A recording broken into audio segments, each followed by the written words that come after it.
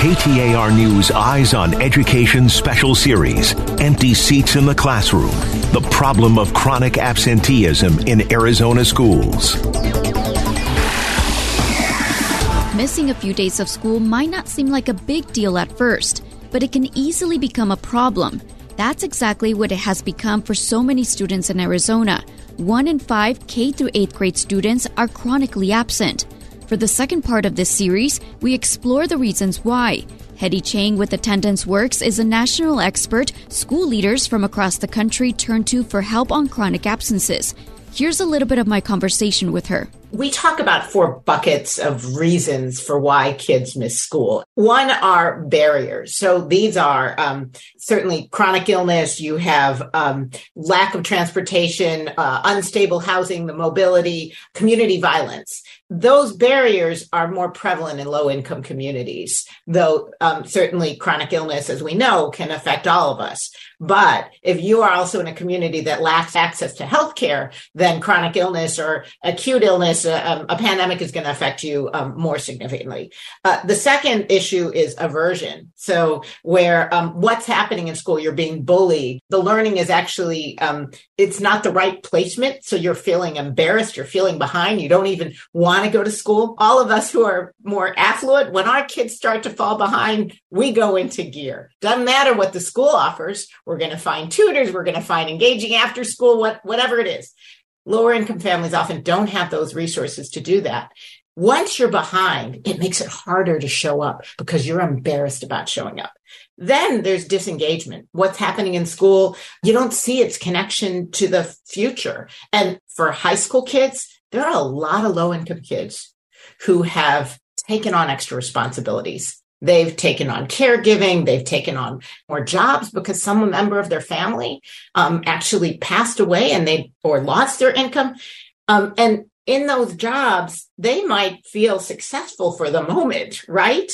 But school, where they've now not been as connected and are falling behind, may not feel as successful. Plus, in addition to bus shortages, we're having a staffing challenge in many parts of the country. So there aren't those relationships at schools with stable staff to connect and pull kids. So barriers, aversion, disengagement, and the last I would say is misconceptions, where folks don't understand how missing so much school can affect students' progress. And I think that's pretty universal. She also told me the consequences of being chronically absent could be pretty severe. It could lead students to drop out of high school, not go on to college, and have limited career options.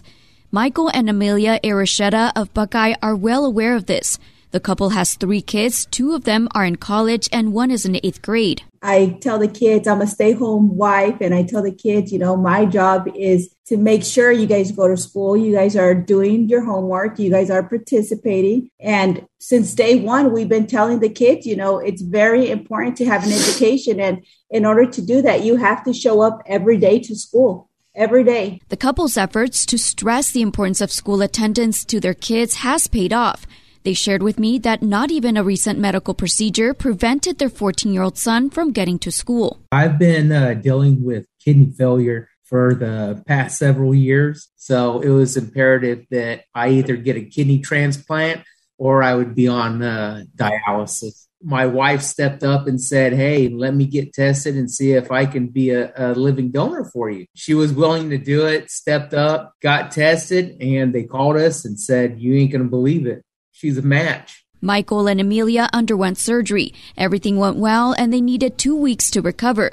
But during that time, they couldn't drive their son to school. We explained to our 14-year-old, hey, you're going to have to maybe miss a couple of days. He said, well, Mom, Dad, I could ride my bike. And you have to understand, we live 15 miles away from the school. And we told him, Renee, you can't ride your bike to school. It's too far. And he was just coming up with ideas. That's how important school is to him. But as Hetty Chang with Attendance Works pointed out earlier, the circumstances are different for everyone. In my conversation with her, she also shared how our data on chronic absenteeism compares to other states. You actually showed a huge increase in Arizona in the 2021 school year, and many other states that were staying mostly virtual and hybrid, the data wasn't very good. And it actually didn't allow you to see the full scale and scope of the challenge because it was getting undercounted. And it's almost like this now, the year that we just passed is where you're really getting the data. So you showed your increases before other states did.